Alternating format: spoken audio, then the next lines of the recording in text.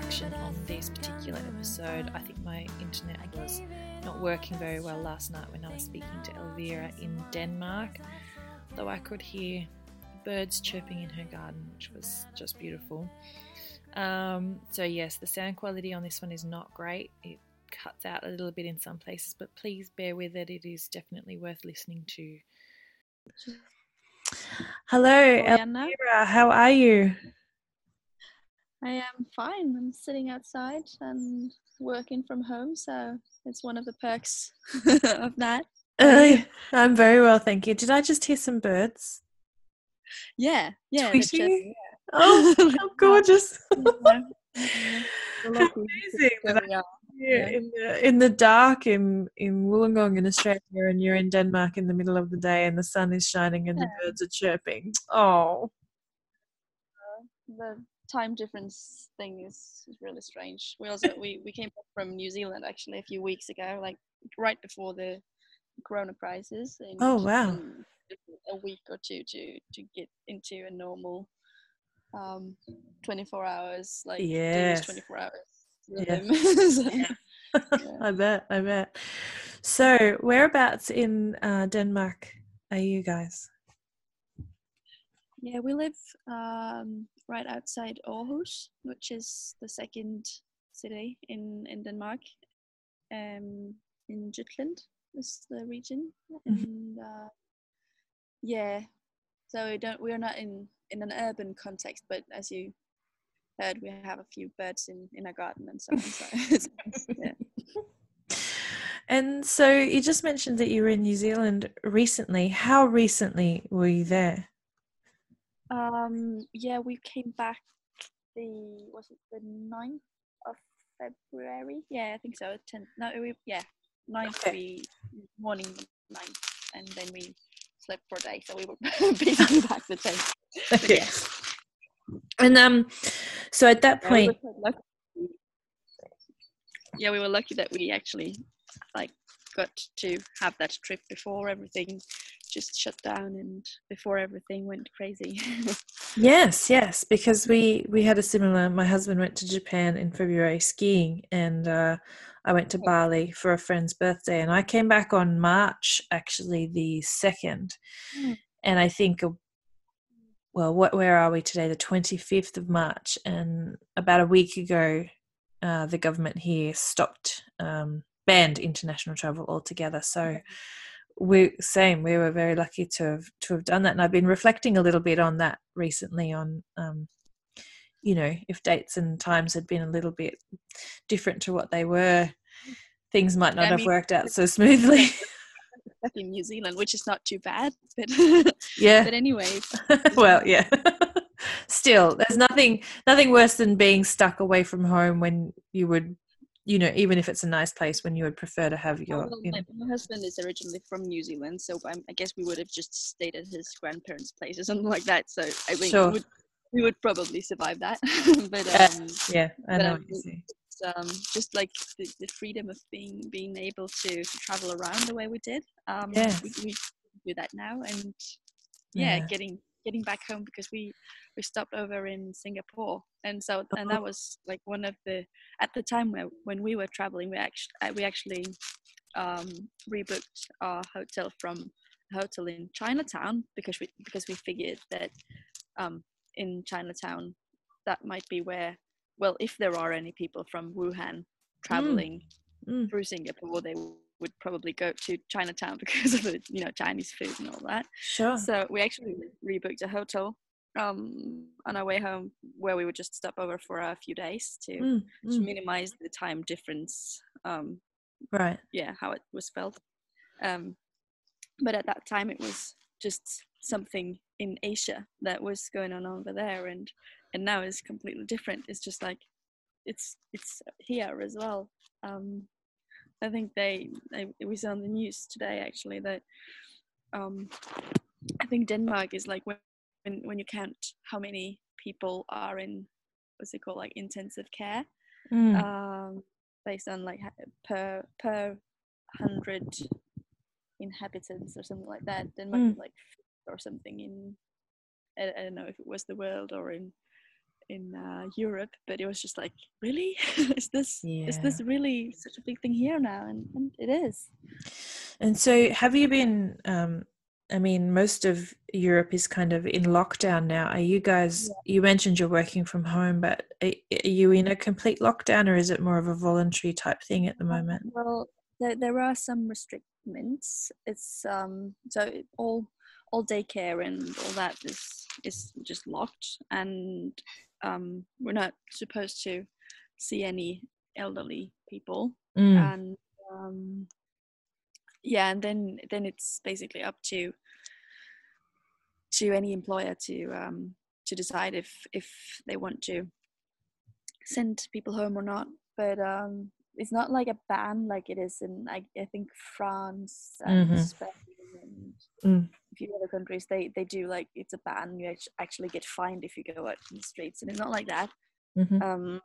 Because they're sort of trying out and see if people behave well enough, sort of, where it's restricted, and if it really work, and if people are actually not like following the protocol, not rules, but yeah. And do you think people or more and so on, then we will probably have a ban, but they haven't given us that yet. Right. Do you think Danish people are the sort of people who will trust and listen to the government recommendations, or do you think it'll be more like here in Australia where we had thousands of people going to Bondi Beach on the weekend? Yeah, well, we have sort of similar stories here as well, but I think it's people, they really try, I guess, to follow the recommendations, and so here they say that you're not supposed to be 10 people or more, and so people try, but then they're less mindful when being outside in the sun and so on, and we live quite close to a lake where there's like this walking and biking path around it, and I mean, people don't really keep 2 meters distance when they pass each other, which is, I guess, not like optimal, if that's not like in compliance with the advice, right, really, but people do as good as they can, I guess, but then they can't really, because the spring has just arrived. It's been like rainy and grey and really shitty weather for a long time, and then the sun comes out and it's the corona crisis, and people just can't stay in, I guess. And I mean, we have a garden that we can go out in, if you would. A lot of people that we know as well, they live in apartments and stuff, so I guess it's really hard for people to just stay inside, and then they go out anyway, but try to be mindful, but still might not do really what I mean, the optimal thing.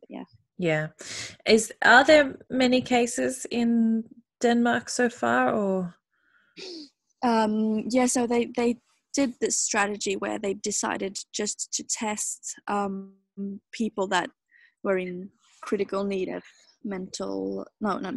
healthcare, what's it called? So more elderly or people with underlying medical conditions and things like that? Yeah, exactly. And people actually needing to go to the hospital, they would test them. When you have to first go to your own doctors, and they have to send you on to the hospital, and then you can get tests. So the thing is that they reckon that there's a lot of people who has the virus, but they have no idea how many it is, because most people don't get tested. Instead, they just say, if you feel like unwell in any sense, just stay home. Don't even go out to shop, groceries, do nothing. Because then they're just like counting on you having corona if you're feeling unwell in a sense. But yeah, there has been like the numbers are increasing by the day, so I think we start the morning with watching the latest news, and every day is like, so 100 more people, that's a lot. We're having the same type thing here. Talking to you, I feel like I feel like actually you're a little bit sort of behind us. Last week we were sort of where you're at, where the government were encouraging, in inverted commas, people to work from home or to, keep social distancing. But we've just, in the last 24 to 48 hours, pretty much shut down all but essential services. And there are further shutdowns coming this evening. Right, and what is it like with shops closing down, or like people not being allowed to go out, or what was that now? We're not quite at a lockdown stage, so we're not quite at a ban on going out, but certainly if you are unwell or you've come from overseas or you've been in contact with somebody who has been diagnosed, you're supposed to properly quarantine, and people can basically dob you in and you can be fined now. And also if you congregate in large groups or have parties or are flouting the recommendations, then you can be fined. All of the cafes like if any shops that need to be closed are not closed, they get fined. And if you actually are, if the police comes and see a group of 10 people or more, they would fine everyone individually. Right. Yeah. There is that, but then like going outside is still an option. So we're still kind of at that stage too. Our schools are not closed. They've asked parents if they can to keep their kids home from school. So my kids have been off for 2 weeks at the end of this week, but they were sick the week previous anyway. So but then we got messages today that the education system's moving online in case when we come back from the Easter holidays, we need to do remote learning. So the teachers are setting up kind of Google classrooms and stuff like that. And all the cafes and restaurants, we're not allowed to sit in a cafe or a restaurant anymore. You have to just get takeaway. So I think it sounds very similar to. But they've been having they thought that. It's kind of a funny thing because they thought that they were so well prepared for teaching remotely through all the web solutions that they had. But then now when this crisis came and everybody started sort of homeschooling their kids, everything just went down basically. So there's this system that's called Aula or something like that, and it just crashed because everybody needed to access it at the same time. Yes. All the school children was like, we want to learn, but we can't. Yes, it's amazing that these things weren't kind of foreseen beforehand. We've had similar situations here. It's I mean, it's always easy to look back and say in hindsight, but it is interesting. Would foresee this. I mean, it's I actually saw I think it was Bill Gates or something that made this TED talk 4 years ago or so that would say that so there will be a pandemic in a few years' time that is should be more prioritized than for instance terror attacks and so on. Wow. So something might have come in one way or another, but I mean, still, it's just I think people just might come in a few years, but when is that? I mean, exactly. No, you're right. It's true, and I think it was interesting. I was speaking to a woman from Singapore earlier, and she was talking about how prepared they were, but that's because they went through the SARS epidemic, and so I think some of the countries who were touched by that, even in a small way, got a kind of a glimpse of what life might be like in a situation like this, and they seem to be a little bit ahead of the curve and a little bit more sort of prepared for something like that to happen, whereas the rest of the world went, that happened over there and it wasn't really our problem, and so we don't need to, prepare for something like that, which is, again, hindsight. But that's, I mean, probably how us humans work. It's just it doesn't gonna affect me until it does. Absolutely. Exactly. It's so true. It won't affect me until it does. Oh, well, if there's one thing that we can take from all of this, hopefully it will be a little bit more, I don't know, a little bit less of that.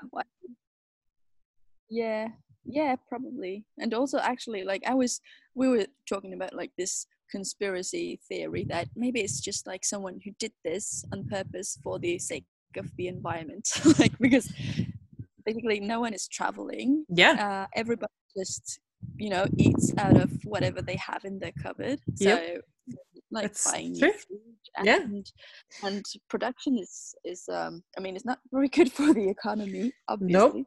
But if you just like see it from the Earth's perspective, sort of. Absolutely. I mean, it's quite good. No, it's very interesting. It's time for maybe everyone to pause and reflect on what we are doing to the planet. I mean, that is look at what we're doing now. We're having a meeting online, and that's what we do for work as well. My husband and I would just like talk to our colleagues online, and I mean that also. We haven't been using the car for the past 2 weeks, so yeah. I mean, it's good as well, and if you see it from that perspective. Absolutely. Crazy, I guess, but yeah. No, I agree. It's true. It's going to be. I'm interested for the end of this, what the reflections, will of all of humanity will be when we look back on this at some point. Like either people are just like, yay, we're getting out of the quarantine, we just need to do everything, just like traveling and spending all money on lots of new stuff, and I don't know, doing everything that they've missed out on for a few weeks. Or otherwise people might just realize that, but Skype meetings, that's all right. Working from home it's quite cool as well, and a bit more of that. So it would be good. Yeah. Well, I won't keep you any longer because I know you have things to get back to do, but I do appreciate you taking the time to stop in and talk to me. And if it's okay with you, I'll check back in a week or so, and maybe we can catch up again and see how things have changed and how you're going working from home. Yeah. Oh, it's funny just like talking to someone on the other side of the planet and catching up. That's cool. Great. It's lovely to meet you. Yeah, likewise. So, all right. Yeah. Thank you. And I look forward to hearing the birds chirping again next time I talk to you. We'll see. Might tend to say inside that like the next time. We'll see. We'll discuss it with my husband. Sure, no problem. Thanks again. Yeah, thank you. Bye. Take care. Bye.